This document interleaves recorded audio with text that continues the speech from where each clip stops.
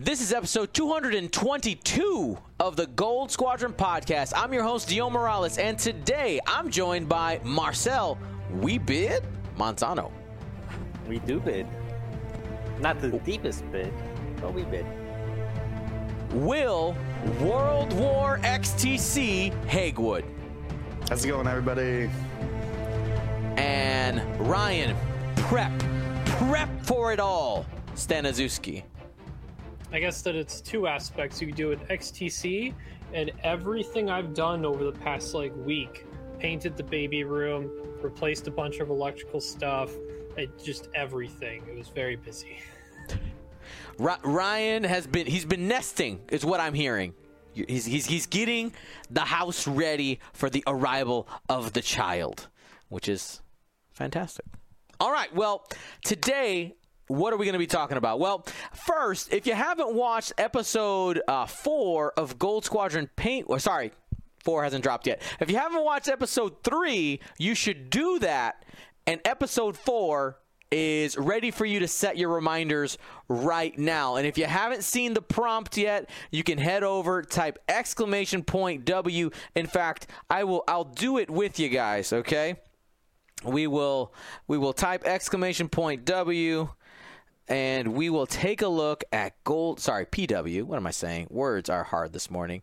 Go to Paint Wars, !PW, click the link, and it will take you to this wonderful screen. Let's go ahead and switch on over. It'll take you right here, and you can see that our next episode, the prompt is Dia de los Muertos. All right, Dia de los Muertos. I am excited to see. Is that a spoiler? Yeah, just first reveal right now. Spoilers.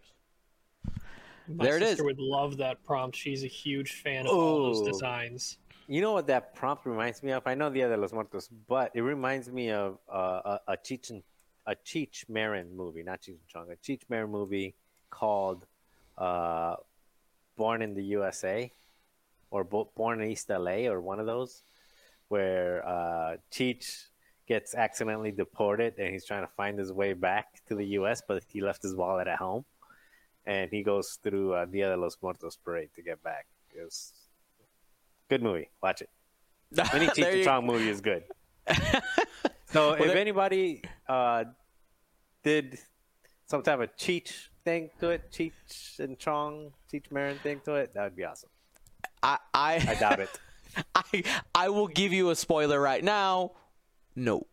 But it could have been, you know what? That could have been a very abstract interpretation of the prompt. If you haven't hit that set reminder button, go ahead, do it now. It goes live 7 p.m. on Tuesday. I will be in the chat, as well as I'm sure some of the painters, and those painters who know once the prompts come out, the painters know that it's their turn. So that the nerves start coming out. And spoilers, you can actually see the painters' names right here. All right. Omer, David, and Brian. And by the way, if you want commission information, that is in all of the Paint Wars descriptions. But we will talk more about Paint Wars when Paint Wars goes live. Also, we have leaked card images. I actually posted a video yesterday? Was it yesterday? The timeline moves so fast. 2 days ago, 3 days, a couple of days ago, I received in my inbox pictures of 5 cards that hadn't been spoiled yet by AMG, and I was like, this is strange and awkward. I guess I'll just tell everybody about it. So I did. But Ryan, Will, and Marcel have not gotten their opportunity to give us their opinions, so I want to hear them. If you want to hear my opinions, go ahead, watch the video. I go through the cards and talk about them a little bit. And last but not least, the August 28th, we have the final round of the XTC happening that weekend. And today we're actually going to be taking a look at the lists. And specifically, we talked about some of them before, but we're looking for what teams actually changed the lists that they brought, and maybe just kind of doing some speculations as to why those changes were made. But before we jump into our main topics, I want to remind you that our podcast episodes are brought to you by our GSP patrons. Becoming a patron makes you a part of our largest group of supporters here at GSP. Thank you to everybody who has. You can go to patreon.com/Gold Squadron to become a patron today. All right, guys, we're going to start by jumping into those cards. Have you guys had a moment to peek at those? I'm almost sure you guys have at least taken a gander. So let me go ahead and get my files up here. Let's switch screens. And I would love to know your thoughts on. We'll start with Compassion. So what's this card, Will?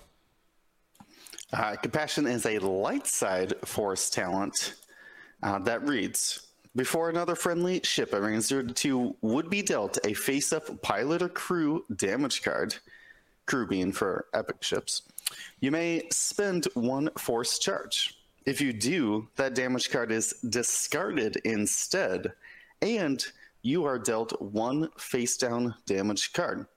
If you have 2 or more damage cards, recover 2 force.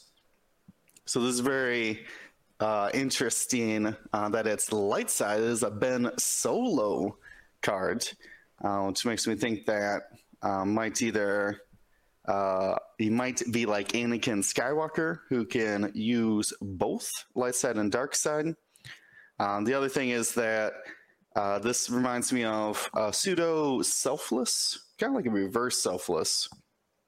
Where you take a hit instead of your friend taking a crit.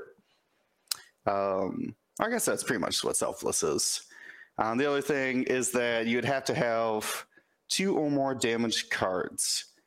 So if you were already if you're flying at Kylo in the Whisper, you would already be halved essentially because they have a 4-hull, 2 shield stat line, and then you would be able to take 1 more damage there to recover 2 force. This is, I'm trying to think of other places that this could go for light side. Oh, yeah, light side is not light side, yeah. Light side is not light side. Well, I think she's nice. She is nice. She can be nice. Obviously, all of the Jedi, though. Luke Skywalker. Yep, Luke Skywalker. Well, actually, Luke doesn't want more force. No, yeah, he's got plenty of force. He's swimming in it. He pretty much is, but he has the force to spend though to take a damage instead, because it's. Let me double check. You are dealt 1 face down damage card, so you do it while you have shields, right? Luke could just like take a damage, be like, "No, Hera, don't take that crit and die." You could do it. The other thing would be Leia, but she only has 1 force charge, so you need to put something, a second force. Kanan in the VCX mentioned by Rishka in chat. Yeah, plenty of hole to spare there to be soaking crits. And like I said, I think the value is going to be to recover those 2 force charges, but there's very few tanky ships who could just be taking a bunch of damage cards. Okay, so here's the thing that I don't know how many people missed, but this is why I love it on Canon or on Leia, on Beefy Leia. So it says before another friendly ship. Oh, never mind. It's another. I was hoping it would say before a friendly ship. I was like, yes. Did you see the 0 to 2 and you were like, 0 means myself? But 0 means me. No, I will change it though a little bit. This Leia and Canon makes sense because they have so much hull, and they're like, yeah, just give me another one, just give me another one. But they're usually probably the ships that are getting targeted anyway. I mean, those are, and they're expensive too. Down. They're expensive, and they're the ones you want to burn down. I'm thinking something like TIE Fighter Ezra, or isn't there a TIE Fighter with Force? Yeah, TIE Fighter. Speed. Yeah. Sheath Pete and Ezra. There's his attack shuttle form as well, but you only got so 4 basically health. move and get in the way, move, evade. So your evade, force, 3 agility, not a and cheap, not a good target to shoot at, but yet he's there basically. It triggers 3 times. Did you just find a use for the Rebel TIE Fighter? What? Well, we'll talk about Rebel TIE Fighters later. Ryan doesn't believe. Ryan. We'll talk about Rebel TIE Fighters later. So the thing about this card is we're talking about it mostly in the sense of the Rebel faction that already has Selfless, which I think is better. Right, yeah, we are completely skipping over Rey. She is on this card, known for her compassion. Could be a way to save other tanky ships like Rey Poe. Yeah, like Poe. An A-wing who doesn't want to take like a panicked pilot or something like that. Blinded pilot before they shoot. Seems too valuable to be pulling damage off other people, though, right? Like she doesn't have as much health as a regular Falcon either. Well, if you're just trying to recover the force, if you're using it more for get the force and like, you know what, I'm dry and I need to recover. At that point, it becomes like Maul. Just take a damage and get 2 force. That's an interesting one I forgot about. Speaking of Maul, Kanan Hawk with say Maul crew on it is light side. Could take this. Really hard to not take patience on him though with that type of build. I would rather have Moldy Crow than Maul on him, but if you had everything, right? If you did the Maul and Moldy Crow, I think one of the things that we're finding is most of the time upgrades when they are more flexible and they have a more obvious use, they're usually better. I don't think that we think this is going to be very expensive, or at least not very good if it is. Is that a good generalization there? 2, patience is 2. So this is a better version of both. So I'd say 4 points, maybe 3, because it's limited by light side force users. Do you think this is better than patience, or better than selfless? I think it's on par. It's on par with both. So the upside of regaining 2 force is good. It's just the niche part of it requires it to be a pilot crit, and there are a lot less pilot crits in the deck than there are ship crits. Yeah, this might not ever trigger, which would be sad. So yeah, I can't imagine this being more than 3-4 points. Yeah, I'm in the same boat. I think it needs to be pretty cheap in order to actually get equipped for the reason that, like you said, Will, there are possibilities where this just never goes off.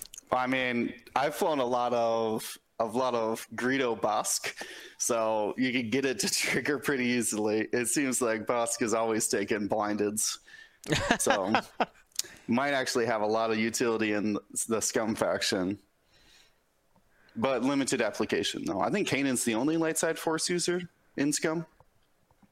Yes, that sounds right. Yeah.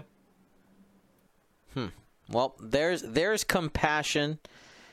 Let's go on to Dread. We have another pilot. Take it, Marcel. So Dread is the reads better over there. The devotee of devastation. Ooh, like them descriptions there. After you reload, each ship in your bullseye gains a deplete token. So yeah, basically you reload, and everybody, including friendly ships, get a deplete. And this one has a reload to evade, so basically just keeps them alive. I think you said it in the YouTube video that probably this ship has some either additional ordnance or additional bombs. Probably right. So it's a way to keep them alive a little bit longer. I don't know. So it sounds okay, but not great. Because deplete at Initiative 3, maybe if you accidentally end up in front of a bunch of in front of a storm and you can line them up exactly right, but even then, I don't think it's great. And correct me if I'm. This is not the silencer, is it? It's the bomber. Correct. So Yeah, it's the bomber. So it doesn't have the bullseye. Okay. Yeah, I don't know. To me, it just feels very meh.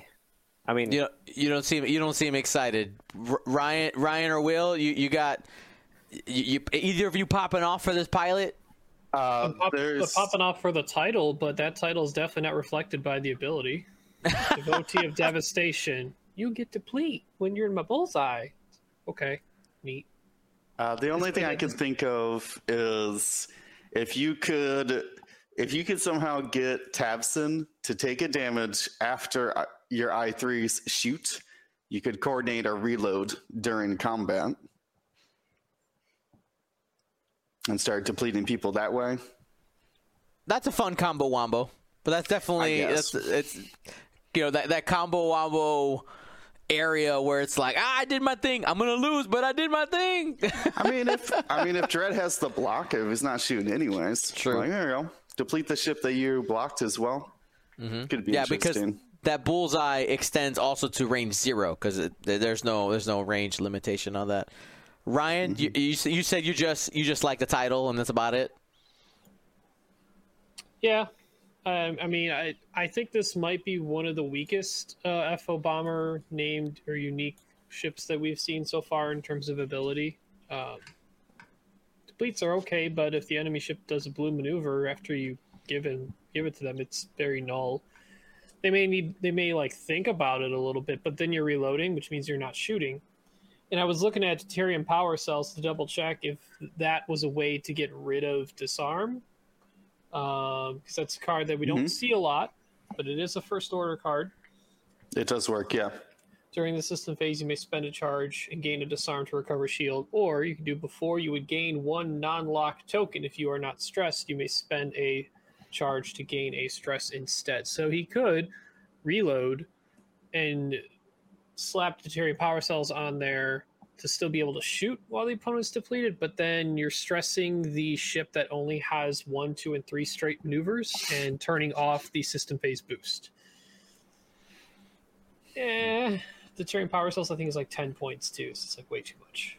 Yeah, it's going to be interesting. I think what the use of this pilot is going to be extremely dependent on like what secret sauce, what different thing does it have, and why am I going to take this over something else? Because if it's cheap enough and it has a set of upgrades slots that none of the other bombers do, that's where it probably sees play. And the ability is it's similar kind of to Von Regs, where it's like, I brought Von Reg because he's I6. You might bring Dread because he's the only, I don't know, trajectory simulator double bomber out there in the FO or something. It's kind of something of that sort. And Ryan panics immediately. But you know what? You know what? Boost trajectory. I already saw what Death Ring could do.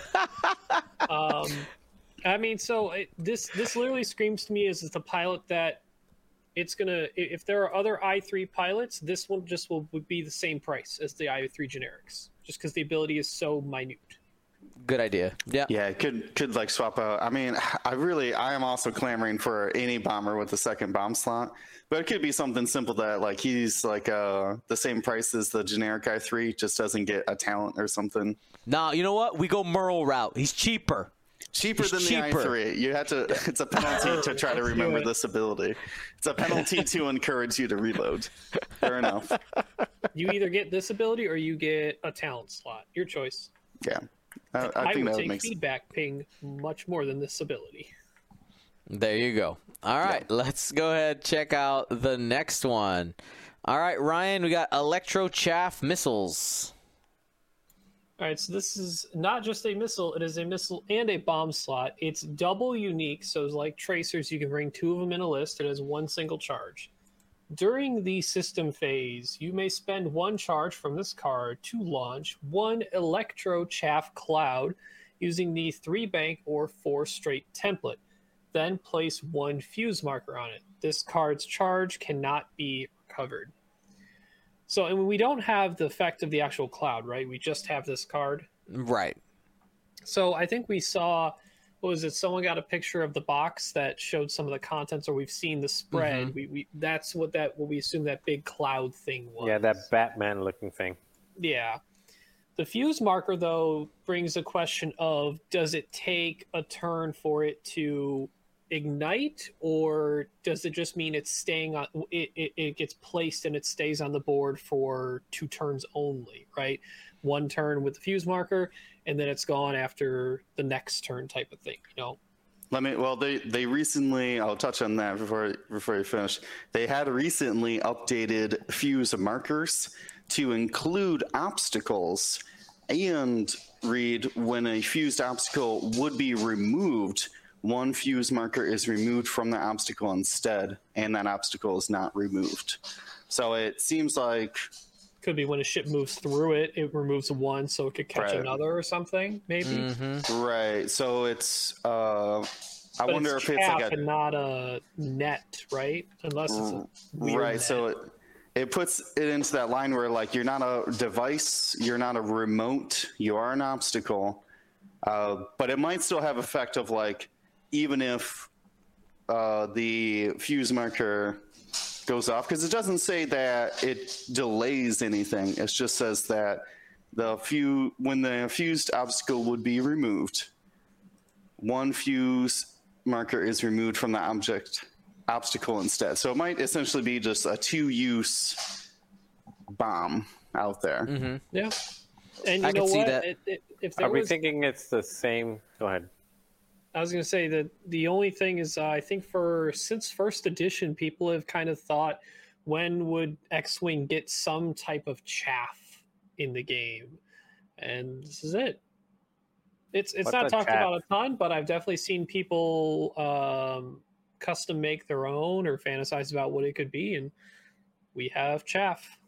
Well, what is a chaff? It's a launch forward instead of a launch back. Chaff is a common technological item used in air combat or in fiction space combat that's designed to break locks or obscure the target, or basically just countermeasures.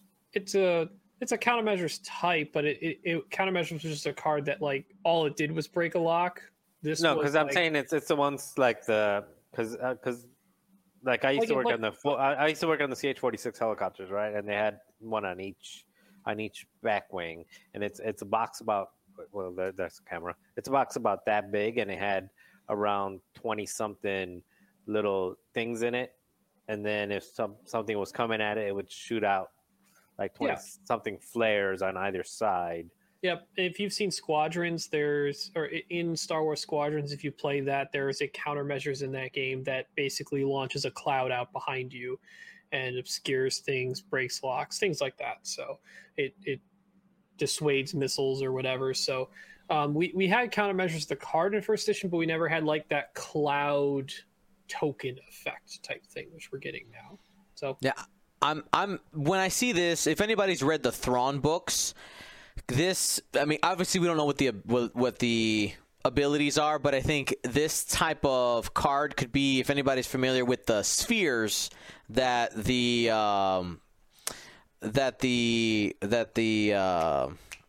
ships that he's on, they're kind of similar to this, where they create a spread. It like hits something and it kind of creates some type of obstacle out there. I think this is kind of could be a potential precursor to that. I know I'm kind of going way out into the future, but that's just something that kind of comes to mind, is the use of spheres. That sent you a picture and say, "Hey, look what you don't know." I asked if I could ask any questions, and I was told no. And I said, okay, I'm not going to ask any questions. Before we move on, I will note that because it has no faction restriction, this is eligible on TIE bombers, TIE Punishers, Hyenas, HMP gunships, fire sprays, and K-Wings. Of course the fire spray could get it, of course. And why not? Eventually, the wartime loadout Resistance Y-Wing. Oh, yeah. Mm-hmm. because that one does get missiles and torpedoes, and we know it already comes with bombs. Yes, I think we've seen the loadout that had bombs, right?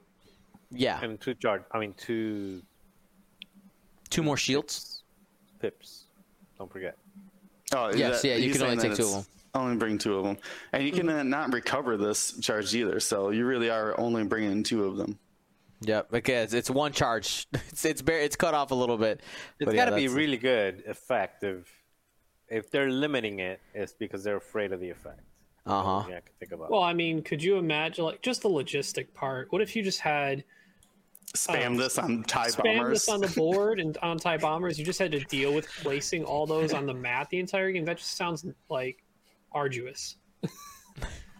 That's like if you brought as many ships as possible that can bring big cargo chute and Jabba the Hutt, and just littered the entire board. Similar.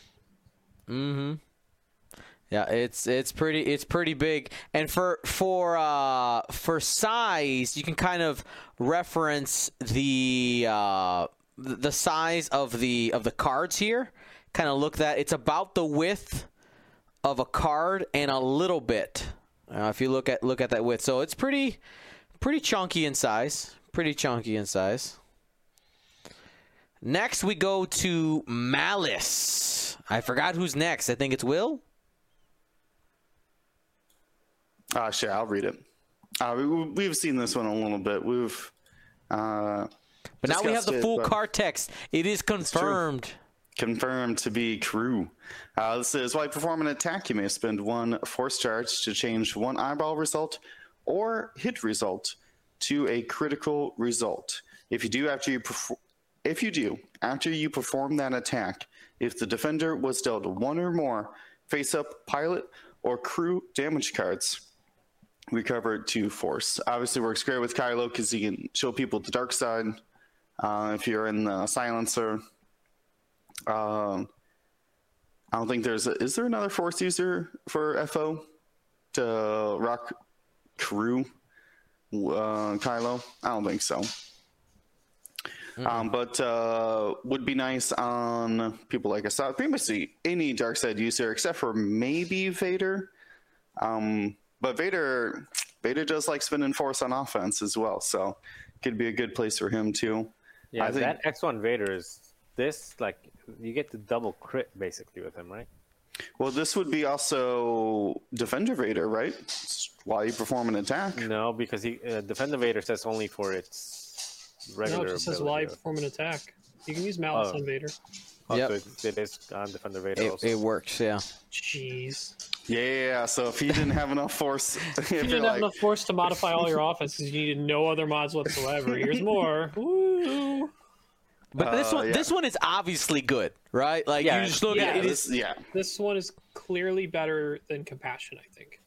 Yeah, X1 Vader and Defender Vader, but I think X1 Vader and Asajj are probably the best. And ETA Anakin, it doesn't say primary attack. If you want that crit, if you want Critikin, Critikin. how many crits? More. all more. Yep, there is Malice, and unfortunately, I do kind of look. Question. Go So ahead. can Anakin and the ETA take both Malice and Compassion? He doesn't have 2 force slots. He doesn't? Oh. No, yeah, But he's got he can Force take either Elite. one. Oh, yeah, he's got a Force and ETA a... Anakin can dark side and light side, just like we're He can take either or. assuming Kylo and the Whisper can too, because this Compassion card comes in the pack. Shows Kylo. True. It is a little sad that Compassion is not as good as Malice. Like thematically, I'm just like, oof. Yeah, but the dark side is always mean- stronger. I mean, come on. Like, I mean, you're digging... Yeah, you got to... digging into hate is... You say that supposed to be more until powerful. a ship just saves another ship from dying with Compassion because they took 2 pilot crits at once. Yeah, so the weird part is if like Malice becomes very predominant, Compassion is a kind of tool that could help against it, maybe? Because you think I see what Malice you're would saying. go first, right? You would deal the crit, and if the crit's a pilot or crew, they recover 2 force. Well, if someone with Compassion says, no, they don't take that crit no more recover 2 force.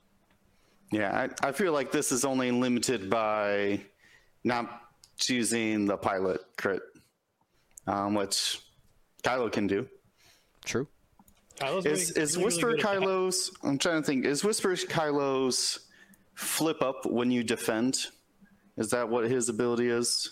You flip up their face down damage cards after you defend. I'll go grab it. I'm taking a look. it- Before an enemy ship in your bullseye is dealt a face down damage card, you may spend 1 force. If you do, Okay. damage card is dealt face up instead. So you would need So it's silencer, not dealing a crit; it's actually flipping it. It's right? different. Which they don't say expose, which is super strange. Why they have a word for that? But anyways, Kylo wouldn't mind Malice though, for sure. yeah, silencer Kylo. Now we're So- talking. Quick question on this. So I'm reading that, and I think somebody in the chat said it says, while you perform an attack, you may spend the force to change a force to a hit result or to a crit.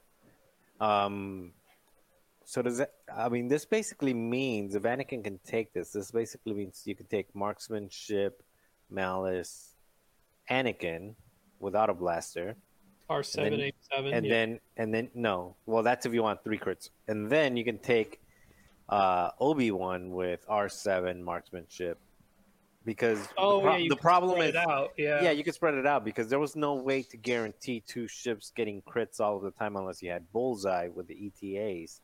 But now Anakin was with this, and Obi-Wan with R7, and then both of them with marksmanship. That creates quite the pincer in saying who do you want to look at. Like that combination there, and then you just got a 3rd ship, maybe like Ahsoka in the Delta 7 or something. That creates quite the conundrum for ships. Okay, like no matter which way you go, you're taking out a damage. And this one doesn't have any charges, so this one is even worse. And actually, it says, what does it say? After you perform that attack, if the defender was dealt 1 or more face-up pilot or crew damage, or okay, Yeah. So if the crits that land on the hull are to the pilot, are pilot, you recover the force that you use to spend on this plus a bonus one. Yeah, Malice. I think it'll be priced to use to sell, but it is probably an initial candidate that we're going to go like, all right, this probably needs to go up in points. Yeah, I'm liking in the next one. The double auto blaster ETA with this. I think this will be either Anakin Obi or Anakin Shotzi. Let's hope that it's really priced by initiative and just can lock out. Why would it be priced out of initiative though? There's no mechanic in there that's because he doesn't want Anakin with it. Yeah, and Anakin and Kylo with it is better than say a generic Inquisitor with it. Yeah, so you just price it to the ships that are actually going to take it at that higher amount. Like that's unfortunately what you have to deal with. Because there's no mechanic, and like actually mechanically, you would like if they were that good, you would want these on lower initiative ships because they shoot later and more likely to actually deal out the damage after shields are gone. True. Auto blaster. I'm just saying, yeah. If this is priced the same on someone who can rock an auto blaster versus like a 2 attack dice ship, I don't know. Maybe it was just based on your force charges. That would be cool as well. That is probably a more direct use. I like that. Well, there you go, Malice. Thank you. And the last one, Shattering Shot. Shattering Shot. Force upgrade. It says, while you perform an attack, if the attack is obstructed by an obstacle or the defender is at range 0 of an obstacle, you may spend 1 force to add 1 focus result. Marcel? I mean, it's pretty good. It depends on how it's priced, but I mean, it essentially cancels out the extra die that you get from, assuming you have a focus token. It essentially cancels out the bonus dice from obstacles, and it tends to work out really well if, like in a list, let's say the XCC list that I was flying. Well, actually, no, that's a terrible one because the other guys can't use this. But on a list with like CLTs and stuff like that, if they land on the rock and you're shooting them even if it's not obstructed, just because they're touching the rock or the debris or gas cloud, you still get that effect because of the range 0. So it doesn't have to be obstructed in that regard. And if you have a way of tractoring them on it, I think that'll be really good. But for the most part, again, it's just a better version of Trick Shot, because Trick Shot gives you an extra die. This one gives you an extra paint result. So as long as you're focused, you're gonna throw. Again, if you put this, if it's priced to sell, and you put this on the CLT Jedi, they're pretty good. I mean, Or even ETA. you could put them on the Adas and have, why not both? Trick and Shattering. Just Yeah. point them right in the center. And they can carry Get tractor the extra beams. ones, and then the next turn they jump off the rock and move. Yeah. Yeah, like Adas can take tractor beams. That can be a good way to get things on rocks or where they need them. Shattering Shot, you're adding an eyeball result, and then Trick Shot, you're just throwing another dice. It's a very good combination. Oh, you're saying Trick Shot, this, and Tractor? It can all be on one ship right now. That three or 2 force. Yes, it exists. It will be a thing. It potentially could be really strong, actually, in my eyes. Because think about this, right? Even if it costs 2 force to do, how good is it to just spend 2 force to add a hit? Because that's essentially what, like, if you don't have the focus, and if all this card said was, because it's spend a force to add an eyeball, right? If you don't have a focus, you're basically spending 2 force to add a hit. How good is that in your eyes? You're adding an entire hit to your roll as long as you spend 2 force. Yeah, I mean that's Yeah, Tommy in our chat beat me to it. I was going to say Leia in the Falcon. She's one of the few, or Rey, I guess, one of the few turreted Force users, other than maybe Anakin, Y-Wing, who could make use of this. For sure. Yeah, Falcons are really good at using obstacles. Arcs, So, and that's not even like, so at baseline, we already agree that like using 2 force to add a hit's good. But if you just had a focus, you only need to spend 1 force, and then you've added a focus like CLT, like Marcel mentioned. So, Adas, Leia Falcon, what else kind of stands out to you, Will? Very few people are obstructing. I'm trying to think of like turrets. I want this with Kira or Outrider to try to ignore the obstacle, but there's pretty limited use. Asajj, I guess. Kanan does have a turret and can just 4K onto our obstacle because he doesn't care. He doesn't need those mods. So maybe, I don't know. I think with the with gas clouds, this is not as good, but maybe. Is this Y-Wing doing one of those belly runs? Is this what's going on here? Is this the hard in the counter picture? to belly run? Oof. You know what this is, quote, a hard counter to is my droids, my struts. What are you doing to me? Yeah. Yeah, this is true. Well, honestly, the way I look at it is, it also, I think versus clouds, it essentially cancels out that evade that we kind of expect happening in that. I think the unfortunate thing is that because it's only for Force users, like Force users are usually the ones that benefit the most from clouds because they have the focus changing ability plus the cloud. And I'm sure, like, I'm thinking kind of, fluff wise, that pilots that don't have access to the Force would have loved to have Shattering Shot as an option to get past obstacles and to have that available for other ships, or some type of other answer to people hiding behind clouds. Because I actually think this is a good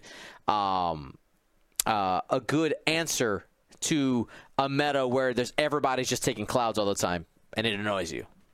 But small counterpoint, could it even benefit the ships that like to hide behind clouds even more? Because if they take them themselves, Trick Shot and Shattering Shot if you're Adas, because they can have that system phase reposition, that allows them to push damage while staying super defensive at the same time. You're right. All right, next pack, guys. Seismic torpedoes. Let's go. Bring them back. Bring all the seismic charges again. All right. So those were those cards that again, I got them in my inbox and told the people is what happened there. And yeah, I'm excited as we get creep closer to the release of this. Again, it's supposed to be September 24th is going to be the release of these boxes. Super excited to get our hands on them and start playing with new content, because who doesn't like new stuff? I like new stuff. All right, well, it is time to change gears just a little bit. Marcel, so what's happening in a couple weeks with XTC? I don't know. I just saw what somebody's trying to sell. What are they called? I don't know. Star Wings, Alpha Class Star Wings for. And all right, let's change the subject from that. Woo! I'm sitting on a landmine. I mean, on a gold mine. Oh yeah, don't sit on a landmine. That's no, bad. No, landmine, gold mine. Yeah. Yeah. So in 2 weeks we have the finals, the top 10 out of 38 teams facing off in a mano 9 rounds of round robin. It's gonna be exciting. I'm hyped. I have done zero prep work for it, but I'm hyped. Yeah, and I know William has done zero prep work for it. Where's the camera? There's the camera. William. I mean, I've done zero since the list were released. We did a lot of prep work up until that point. But I've seen all the lists, and I actually did some prep work. I didn't do prep work prior to Sunday, but from Sunday to today, which is a whole 24 hours, I'm ready. I'm ready to talk about it. All right. Well, let's go ahead and do it. And there's a lot to talk about here. And since we have, this week and next week, I figure we spread this out over 2 weeks to really be able to look at it, because there's a lot here. It's already 9:20. We've already been going for almost an hour at this point. So, just kind of trying to be concise with what we're looking at here. And specifically, what I want to focus the conversation on, noticing where teams brought something different than what they brought originally, and having the discussion focus on that. All right, having the focus discuss on that.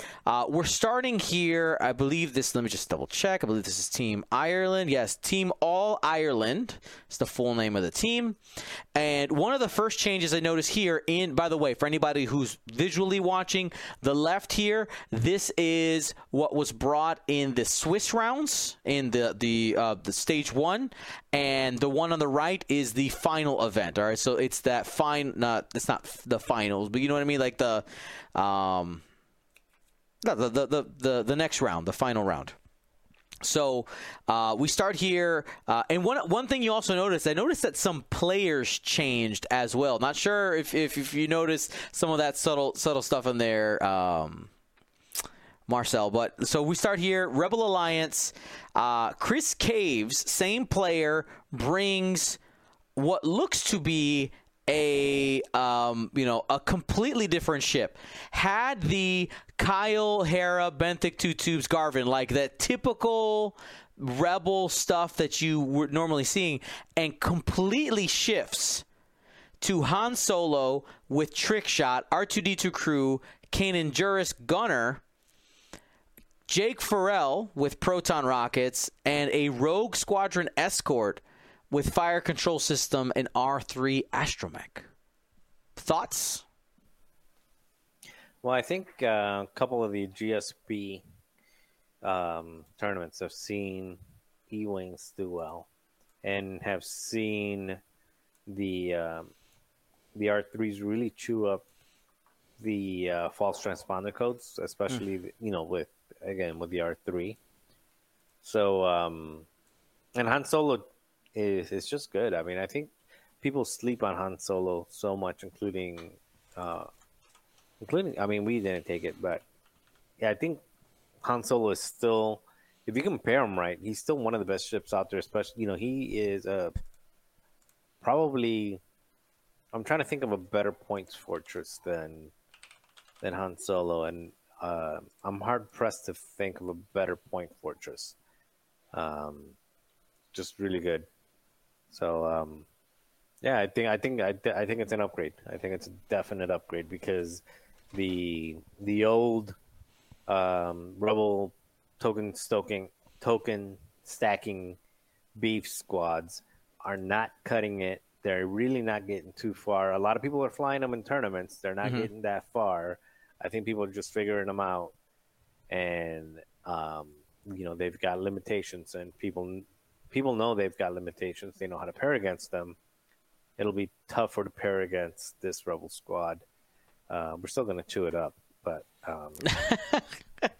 there's a lot of squads. You can't talk trash on every squad. All right, I'm not going to talk. Right. I'm not going to talk. Look, I'm going to be completely honest.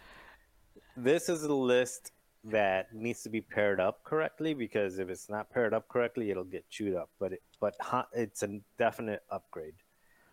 I'll leave it at that. All right, well, let's move on to Ireland's Imperial squad. Take a look at what we got here, Will. All right, for Ireland, they had brought, this is Nick Harris from the Firestorm, had brought multiple Scimitar Squadron pilots. Looks like 5 with proxies and missiles of different varieties. Oh, torpedoes as well, ion torps. And has switched to Connor Holmes flying a disciplined Baron Swarm with proton rockets and tracer missiles. So this is efficiency in a different way. The Scimitars have good follow-up to the Joust, but can be picked apart pretty easily, whereas the Barons have more agility. You get another ship, you get proton rockets, you get a lot of extra actions with that discipline. So it seems like a logical upgrade to me. You would have to really hard counter you'd have to get a good matchup with the Scimitars, whereas these Barons don't necessarily need a hand-picked matchup. So, makes sense to me.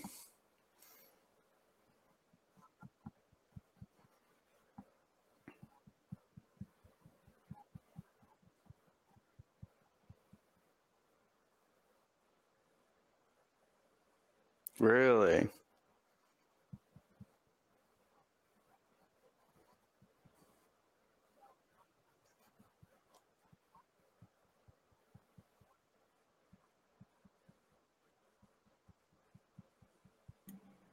I mean, so you would think shifting everything meant that they barely... I think you're muted.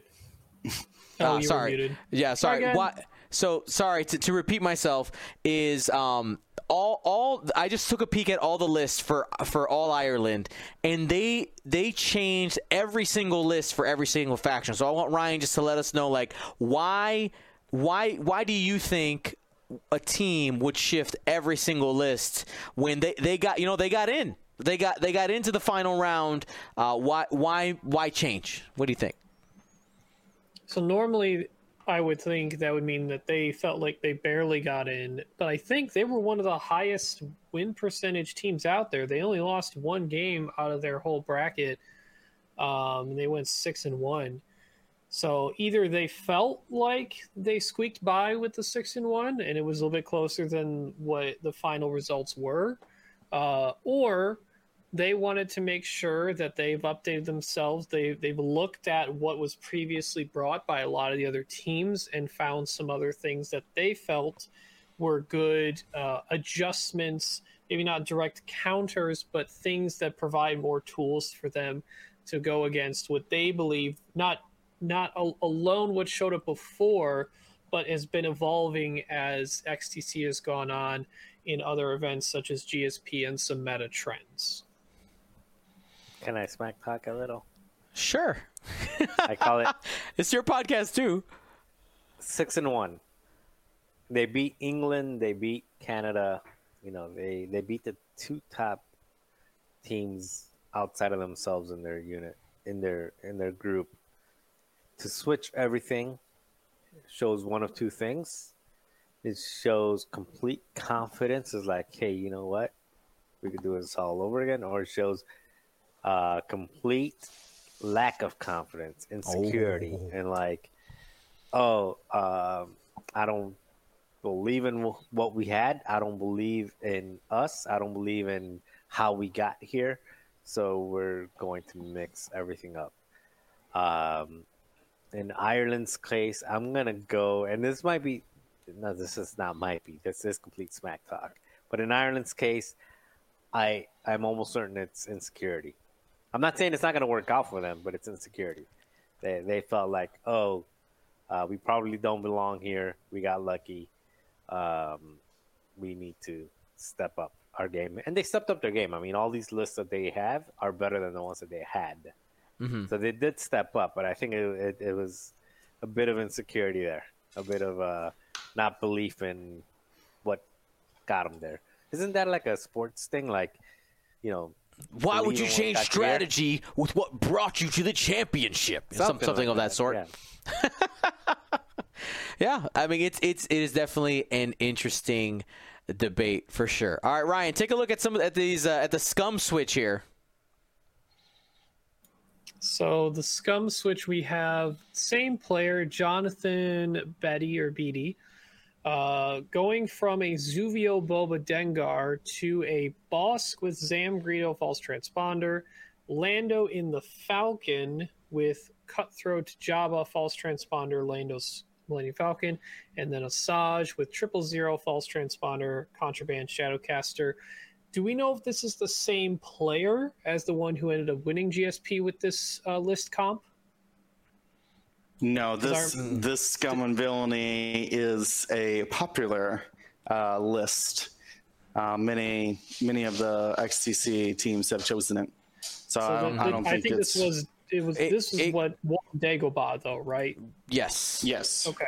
Yes. So yeah, you're bringing max amount of false transponder codes and saying no one's allowed to get actions as long as we exist. Bosk Zam, we know, is really good. Asajj has force, but also has kind of a third force with 000 as long as you get close, which Asajj kind of wants to do. And Lando's just back there with Jabba, hanging out, saying we're just going to make sure we make everyone be as annoying for as long as possible with false transponder codes. Bashuda. And everyone's I4. They're all big base I4s too, which is very important if you want to move things around and self bump. Say if someone got a block, but you could set the order of operations of how you want to move your ships in response. So it's a good list. I think it is better than what was there before by just looking at it. I agree. All right. And next we move on to the first order, and this is where you start noticing a change. Now, kind of going off of what Marcel was saying, and this is not to this is where every pilot on Team All Ireland was the same, except a swap between Connor Holmes and Nick Harris. And here is another change. Want to take a look at that, Will? Yeah, so it was Connor flying the Malware, Malorus, and Typhos. And now Nick is flying Kylo Ren with Extreme Maneuvers, Rush with no upgrades, and then a Predator Recoil to get a 196. Abandoned Blackout to get those extra... which is normally what you'd see in a triple silencer list, to get the extreme maneuvers and that 4-point bid, which I think is very interesting there. I really like Predator Recoil. I think he's underrated. Boost into range 1, get a reroll. Why not? Sounds great, right? Random Rush is good and Kylo Extreme's good. So this is, I think, if I would to take a guess, well, it could just be Nick likes silencers versus a malware swarm. But also these two lists. These two. Hi, Cheerio. She was excited. She keeps handing me toys. These two lists, I would say, are geared to fight different things. And Ireland might have been like, we have too many lists that just joust. Let's get something that can fly and reposition and move. So they went with the silencers.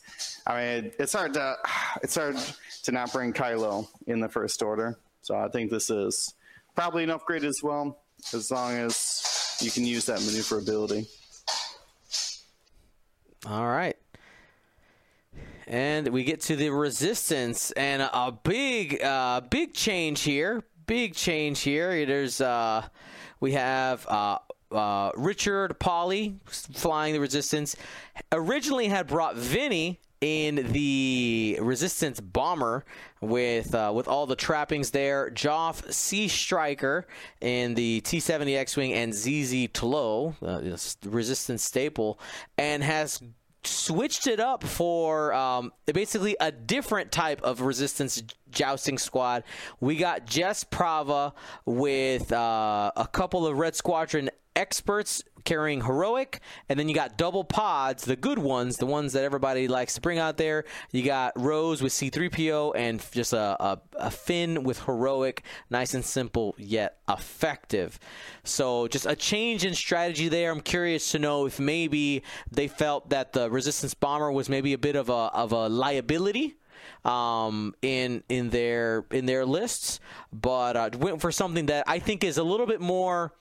The floor is higher for that, because if you know how to use Vinny and can get some luck, I think that can be a really consistent squad. But I think the newer resistance squad is maybe a safer choice.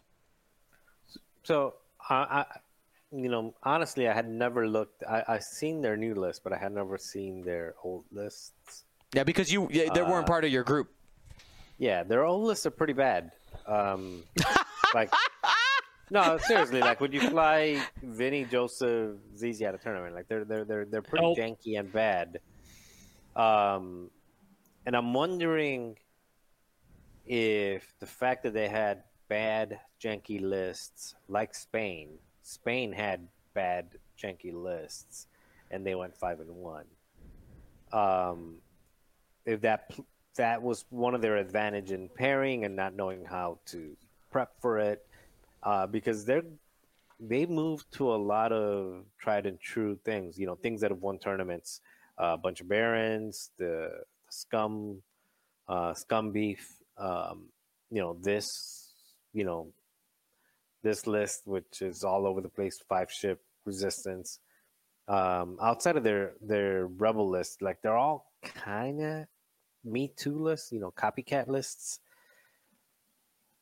I wonder if that's gonna hurt them. I mean, is it the fact that, because their other lists were pretty janky, and they went 6-1, like you said. I mean, they won 6 rounds with it. I wonder if those 6 rounds were just catching people off guard in the pairings and being like, I don't know what to throw at this, but I know exactly what to throw at the resistance. Like at this one, I would assume like I could throw anything at it, it'll beat it, and then get stomped. You could throw anything at the 3X 2-pod and beat it, eh? No, I think you were talking about Vinny. I was talking about Vinny. Oh, okay. I was like, wait a minute. No, You like a said Vinny that- list, you're thinking it's like, oh, it's a bad list. I can just that can be my throwaway list, and then you throw away a list that this Vinny list will just chomp on, because you're not familiar with it. But I'm super familiar with Resistance 5. I know what does well against it. I know what does bad against it. I wonder if that's going to turn around and bite them.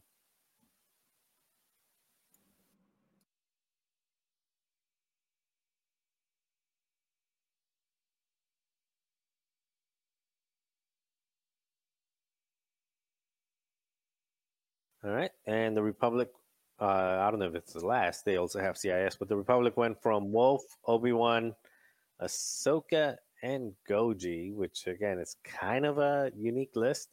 And then they switched it to tried and true. You've got 4 Delta 7 Jedi at 196. So they're going from something that is completely unique, something that you don't see a lot, hard to pair against, hard to know what exactly it wants to do, to something that you know exactly what it is, you know exactly how to beat it.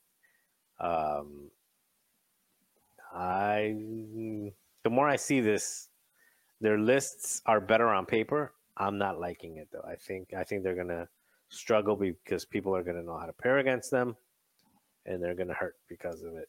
So I'm calling it here. Ireland will be in the bottom 5. They'll be in the bottom half because of this changes. I mean, there is still something to recognize when you feel like you played your test lists or your more, because maybe they felt in the Swiss rounds that they were going to try out stuff before the cut, assuming they were going to make the cut. Obviously, they still had to work hard to make it using the list that they did choose originally. But now that they made it, they realized, okay, we got to bring tried and true things. So, I mean, as much as you say as it could be a thing that come back to bite them, it could just as easily be a thing that is a big boon for them too. To recognize when what they brought before will not cut it now. And even though people feel like there are known commodities, they're also still known to be good in all cases anyway. I know Probably. pairings and setting up those matchups can be a big deal, but the pairings aren't one-sided, as you know. Both teams have a say as how those pairings will go. And additionally, this is a complete pilot swap.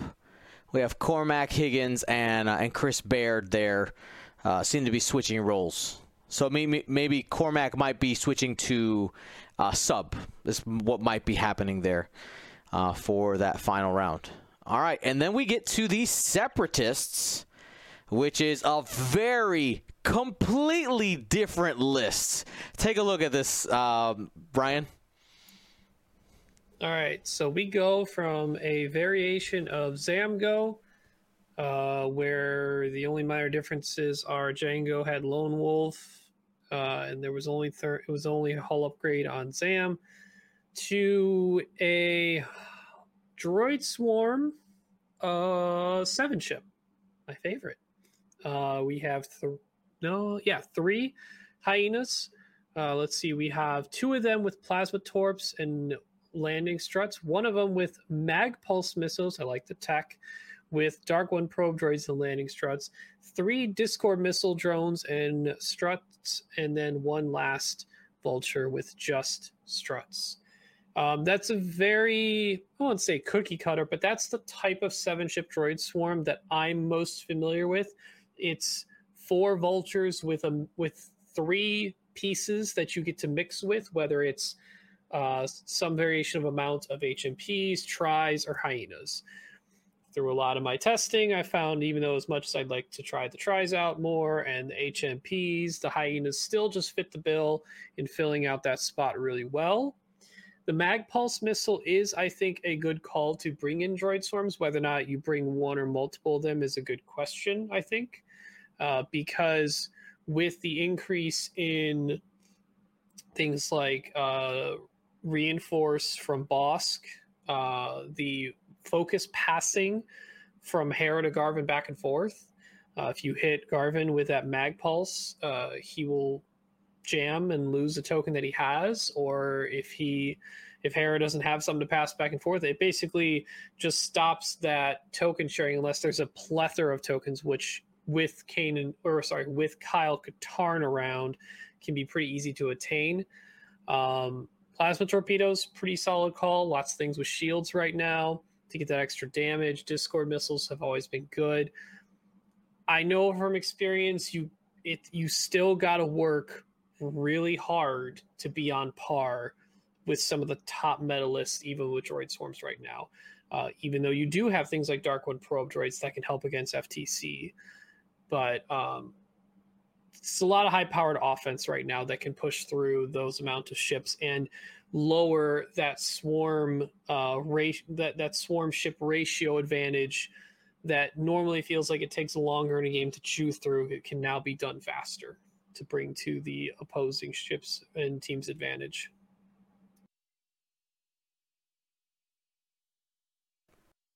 Let's go ahead and head over to our next country. We are heading over to England. Let's get on a plane together and head to the Isle of Britain.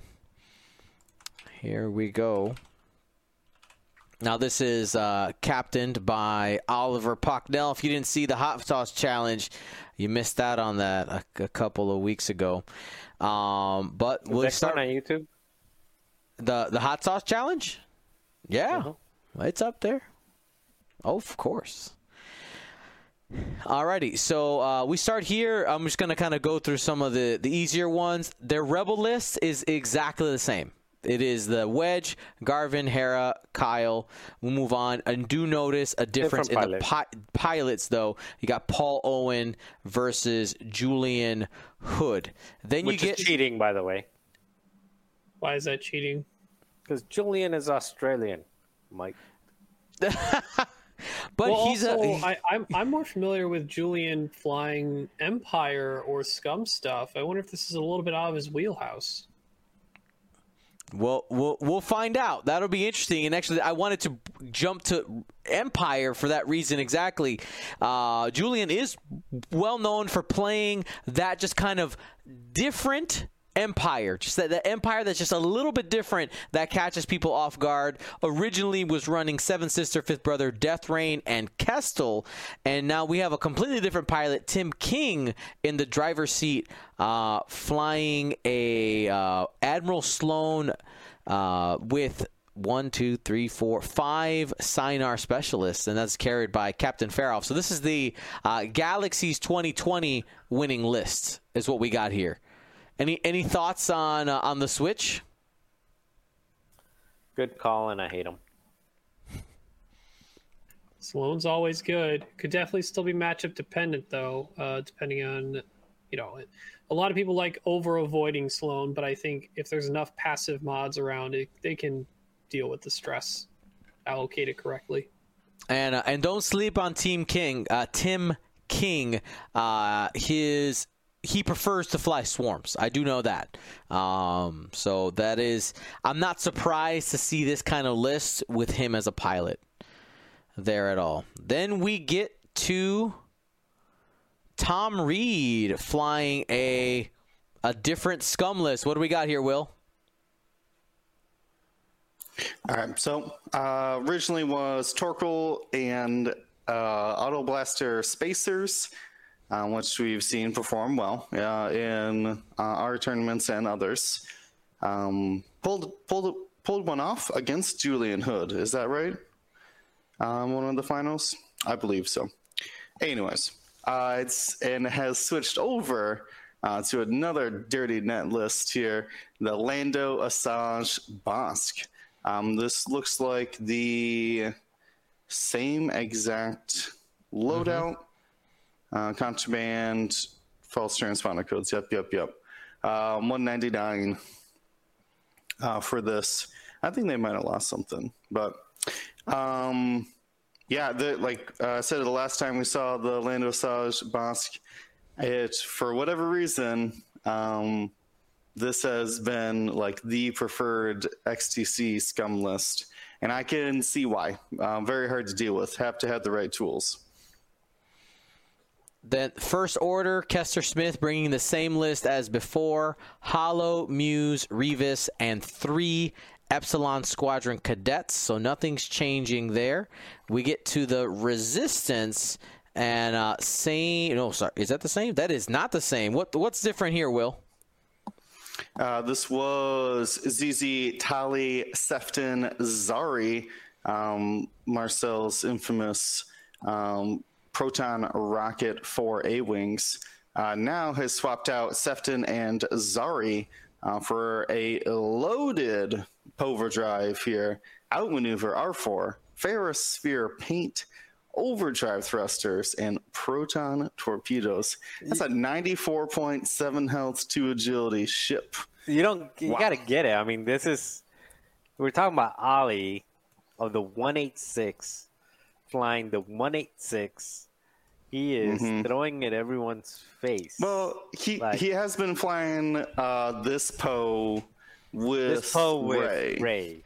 But I'm just saying, he is flexing like the 186, 186 point bid, because I would think that is completely intentional on that 186. The bid going to 186.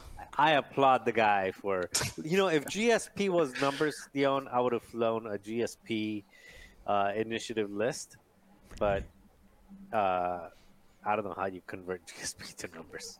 I'm sure somebody could. 17 is probably the answer. So figure that out. I am not flying a 17-point list. I don't know. No, you take a 17-point bid. You take a 17-point bid. Okay, I could do that. I was thinking, which would be even stronger. That would be 183.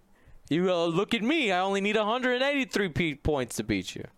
So I will say, even though he put it to 186 points, I think we don't normally see outmaneuver on a lot of Poes, but this is the kind of Poe where I could see it, especially if you want to keep those wings closed and you may not have the lock for proton torpedo. Just that extra chip damage of that 2 dice is still there with outmaneuver.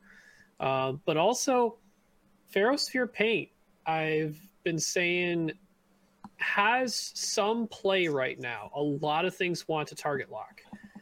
And if things want to target lock Poe, then it's going to be really hard to target lock this Poe because he's going to be moving last and he has overdrive thrusters. But if someone attempts to lock Poe, they're likely going to be stressed unless they actually get him in bullseye. Otherwise, Ferrosphere Paint is going to make sure that Poe's enemies are going to be a little more restricted on their maneuverability. So between tracers, between false transponder codes, ZAM's condition, there's a lot of things that either acquire or take lock actions that have a bonus. And Poe says, all right, if don't have me in the bullseye, here's stress. All right. Next, we move on to the Galactic Republic. Used to be flown by Ollie, but switched to Lloyd Bowman here. We got a shift in list as well. We had Anakin in the N1, Obi-Wan in the Eta-2, and a couple of Jedi 7B Knights. And we've shifted completely to 7B Knights here. All exactly the same. Just take 4 of them, and you're sitting at 196. When we get to the Separatists, we got some of that same tech that's out there. Dom Flanagan just bringing a Techno Union bomber and Trade Federation swarm. This is pretty similar to what we saw in Team Ireland as well, isn't it? It's the exact same. I feel like Team Ireland look at Dom Flanagan's systems like, we want that one. Yeah, we'll take that one. Went to the dealership and said, that one's shiny. Overall, let's go. Ireland and England are probably like 6 out of their 7 lists are almost identical. All right. Well, let's go ahead. We'll cover one more country tonight, and that's going to be Team France. Let's go ahead and use our friend. No, let's do a fun one. Let's do either. I know we're going to get the other ones next time. Let's do either. Let's do Spain. That beat us. Oh, okay. That were our one loss. Yeah. Okay, and then we'll save the United States for next week. Is that what you're saying? We'll save the U.S. and if we got time to the others next week. Yeah, but Spain is a fun one. All right. Well, here we go. Start us off, Marcel. All right. So the Rebel Alliance actually switched pilots from Jose Maria Ungaro to Sergio Sanchez, and they went from the old and boring to I actually like this list, and it's pretty scary. It's the The Old and Boring, for those listening and not watching, being the Garvin, Benthic. Actually, it wasn't Old and Boring because it didn't have Hera. So it was Garvin, Benthic, Kyle Katarn, and Sherbet with vectored cannons above all things. But they went to a more consistent list, I think, with 4 X-Wings, Cavern Angel Zealots, and 2 Tracer Bandit Squadron Z95. So 6 ships. All 6 ships can lob 3 dice at range 2 and 3. And those caverns probably are going to be double modded. Very scary list. Very hard to pair against. Very hard to beat. This feels like a Blair Bunky list. But Yep. Do you think this one probably starts on the table, right? Like this one's a go ahead and pair against it list? yeah, this is a try your luck. Who do you... I mean, there is not a single list that says, yeah, I can beat that. I don't think. I mean, there's a couple lists that might say, like, I might be able to beat it, but there's no good matchups against it. I think there's a list that can outjoust it at a higher initiative that can initiative kill one of those Cavern Angels before they shoot. Well, are you talking Barons or what?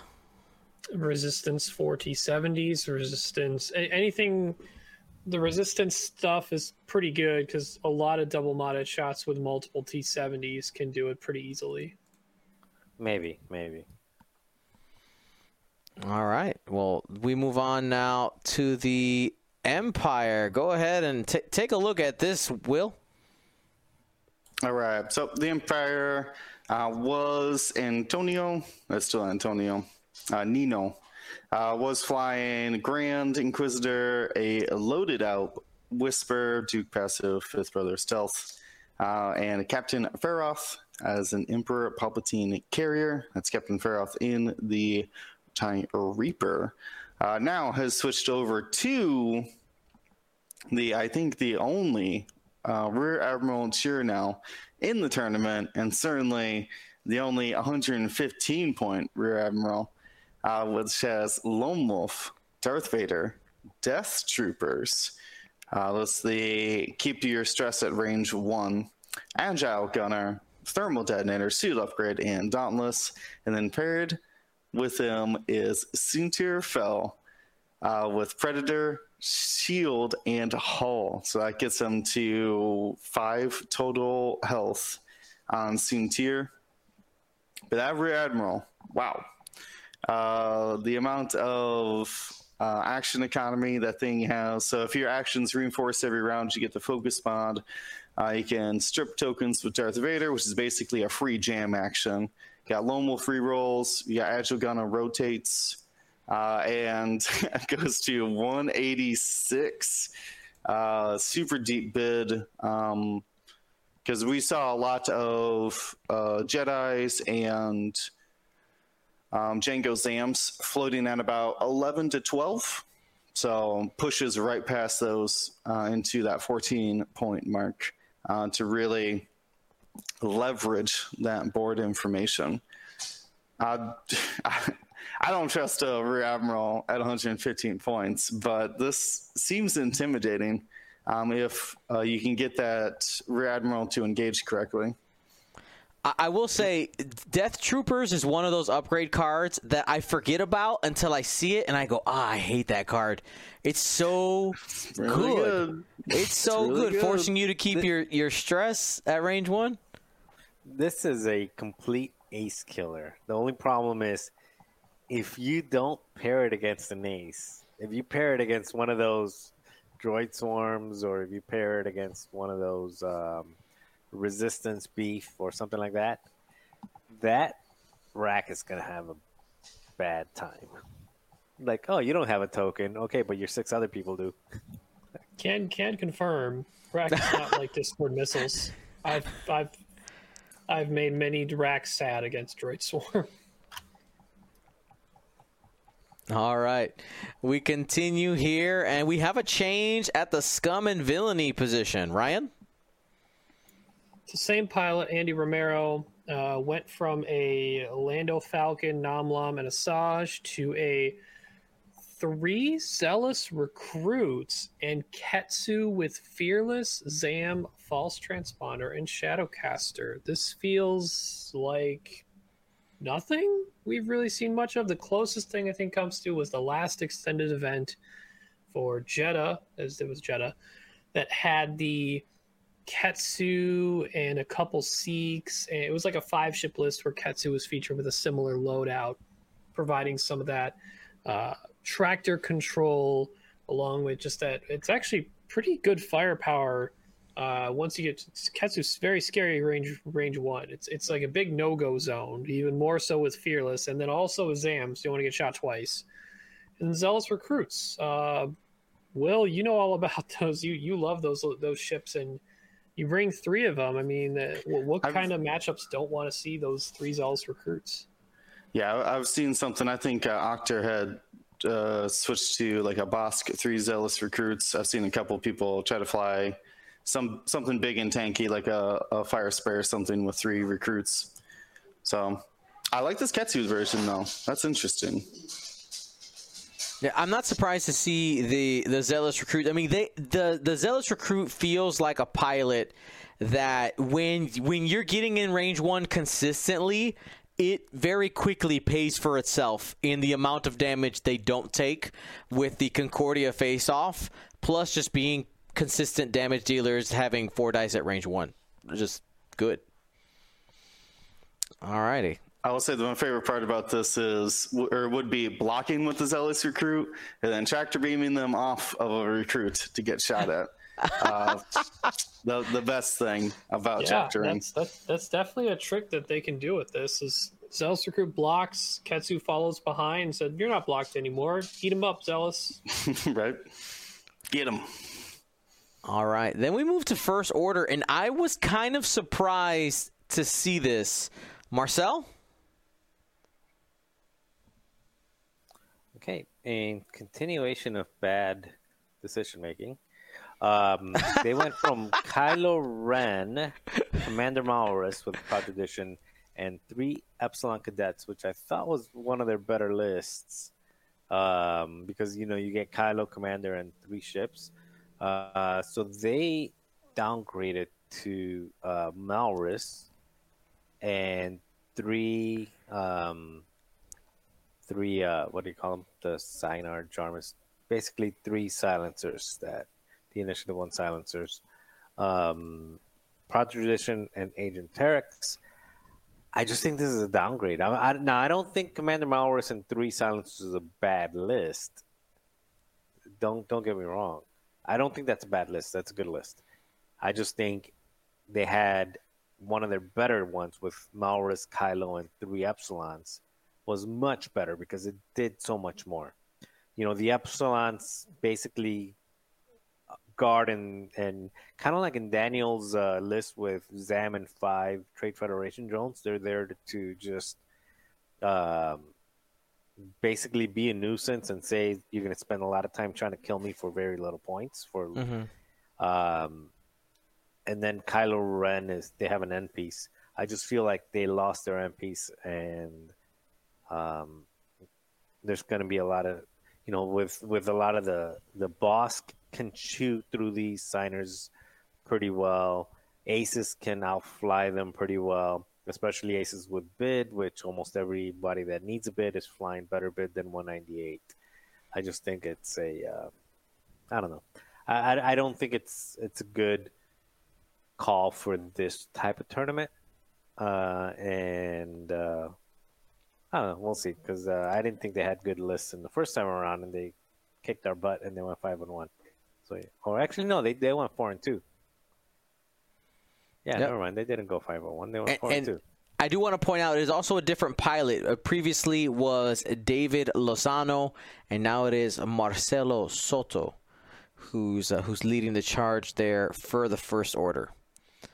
We move on to the Resistance, and this is the same list as was before, a very consistent jousting squad. We actually talked about a very similar version with a couple of tweaks here. We got Rose with C-3PO, one of the best coordinators in the game. You got 3 red Squadron Escort X-Wings with Heroic, and then we have Zari Bangale with Threat Tracers. Pretty simple idea there. 199. We joust, same pilot, Apollo Rodriguez. Nothing. Before you jump off this one, real quick question They to added Ryan. the jamming beam. Oh, what happened? Oh yeah, jamming beams are back. Don't forget your jamming beam. So I got a question for No. Ryan. Ryan, in your They're good. opinion, is just Papa and Finn better than Zari with Tracers in this list? And so basically, you lose Jess downgraded to a Red Squadron. And get sorry with tracers. It's really hard to lose Jess. She's so good next to Rose too. Like most resistance lists right now, an archetype you can build any archetype off of starting with Jess Rose, right? Are you Jess Rose, slightly jousting to help out like a Poe and an A-wing like Carson Ray had, get into better position while still have a viable jousting threat? Or are you going full joust and just finding the other pieces around it? I like Jess a lot, especially like I said with Rose.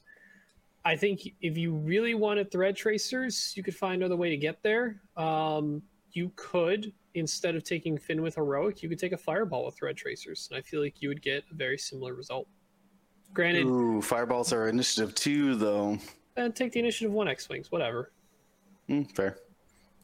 But yeah, that's your only downside is your initiative differences at that point. But I think the red experts are still really good. Heroic on an X-Wing is good.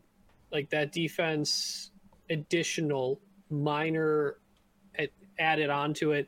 Those double blanks are less likely to happen because you have Heroic.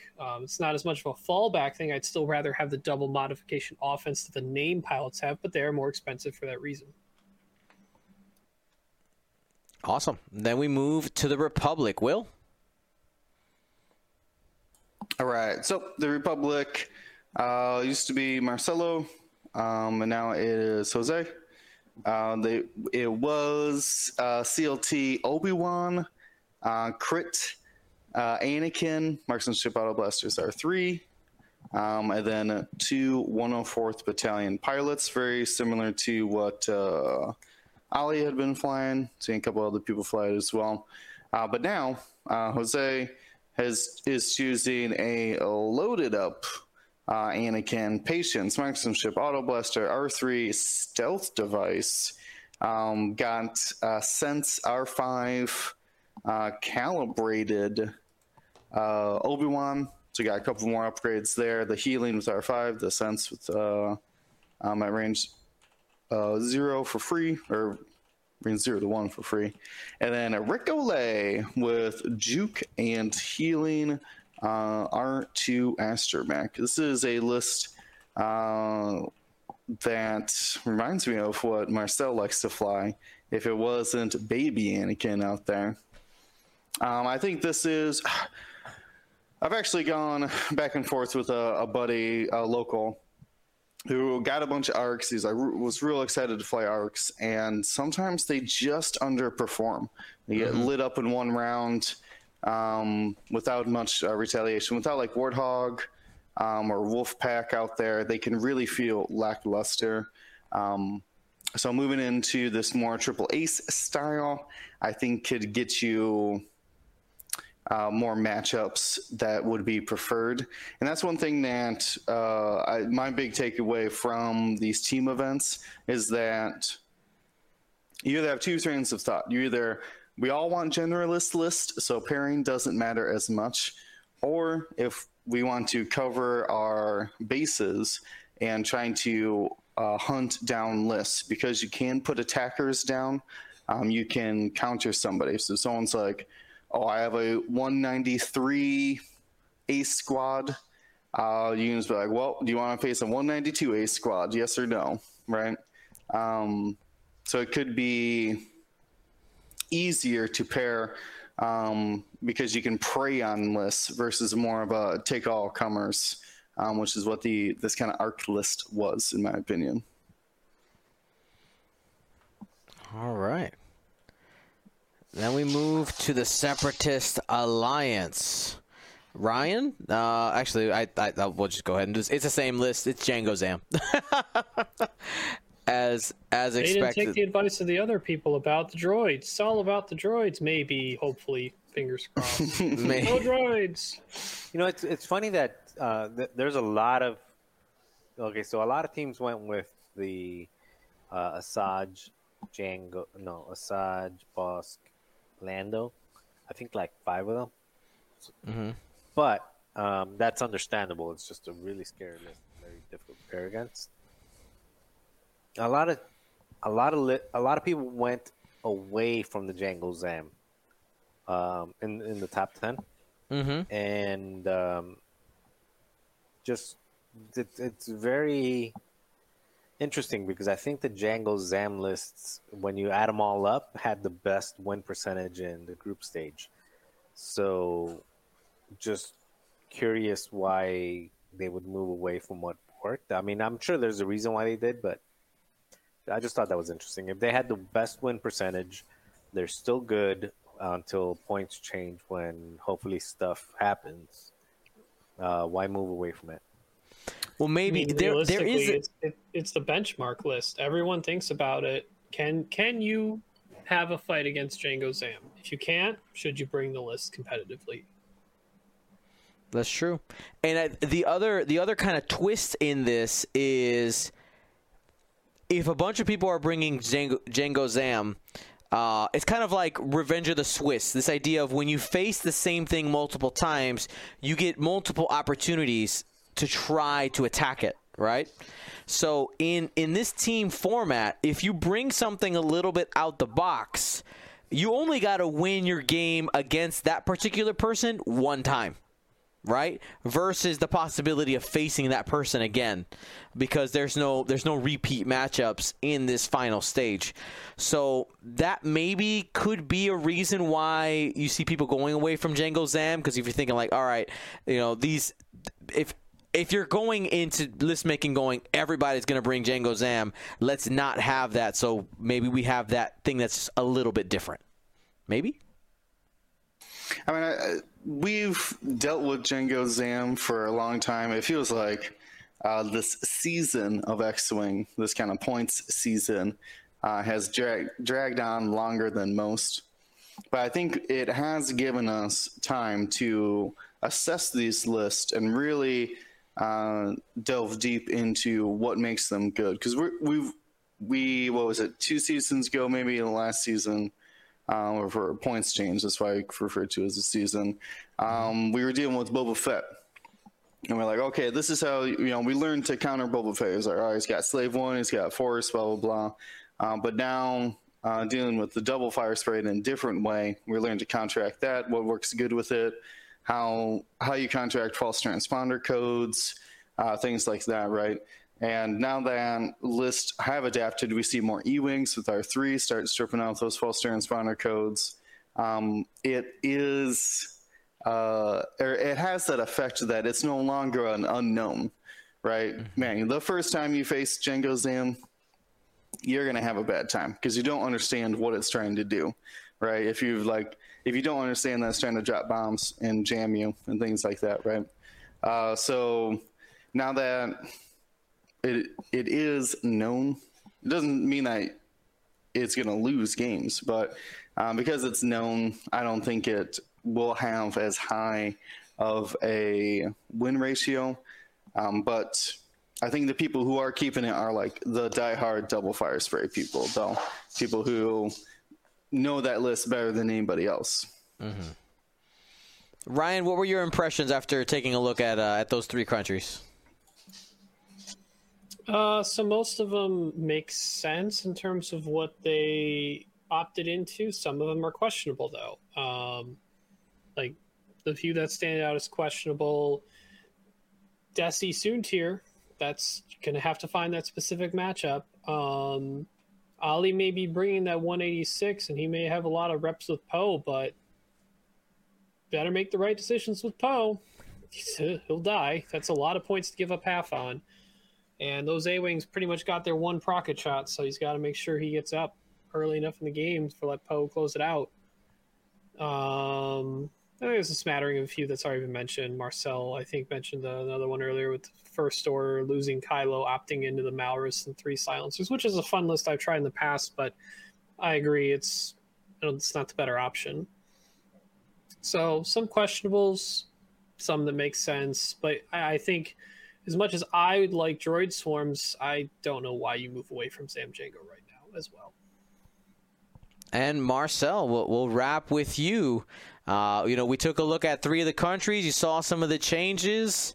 It sound from my side, you sound more confident. It sounds like your confidence increased looking at these lists. I would say we only looked at 3 today, right? We only looked at 3. We looked at so I would say, Ireland, England, and Spain. Yep. So I would say Spain went from janky Spain, catch people sleeping, to even more janky Spain, gonna get not catch people sleeping. I think they got worse. I think that Ireland went more meta, but that might hurt them more than help them. And I think England made the smart decisions outside of the resistance. I have faith in Ollie, but I look at the resistance 186 the same way that I look at our Doug Howe at 188, where we said we only need 2 ships, and we're gonna rely on Doug being Doug and basically make matchup nightmares and win games based off skill alone. So I think that's kind of the direction that they went with, with Ollie at 186 with, a 1,000,000 point probe. So I'm genuinely thinking that England upped their chances of coming out on top with the choices. They made really smart choices. And I think Ireland made smart choices. I just don't think they can back up those choices. Oh, I'm being honest. I think they made meta calls, but I think the jankiness is what got them through, and I think the meta is gonna hurt them. I think they should have stuck to what got them here in the first place. Agreed. And JB Bestis had asked in the chat, do we feel like there's anything that's completely new? From what we saw, I agree with you, Ryan. It's the Ketsu and the 3 Fangs is probably the least common. I'm going to say least common. There's been things kind of like that before. A big bad with 3 Fangs, like Fen Rao and 3 Fangs. It's just kind of different tech to go about with. That's definitely one I'd be curious to get on stream, and it's probably the one that is the most different. Do you guys see from this set? I think that's probably what we see. All right. Well, next week we'll go ahead and hit the other ones before we roll into the actual XTC. A reminder, we will be streaming the XTC final round here on GSP along with a bunch of other Twitch channels. Hopefully you guys hang out with us. That's happening that Saturday and Sunday. And then the following week, we have our next Galactic Championship qualifier, which if you want to sign up, go ahead, get signed up. Head to goldsquadronpodcast.com. It is the Jeddah, we just had Jeddah, the Tatooine Galactic qualifier. And that is happening during the Cape Town, South Africa time zone, which is exactly the same as a lot of our European friends over there. So it is an extended event, and if you're waiting for hyperspace, October 2nd is when you're going to want to be waiting for. I know we have some hyperspace fans out there waiting for their next opportunity. All right, any closing thoughts before we head out, friends? All right, well, thanks for watching. Be smart. Be safe. Gold Squadron out.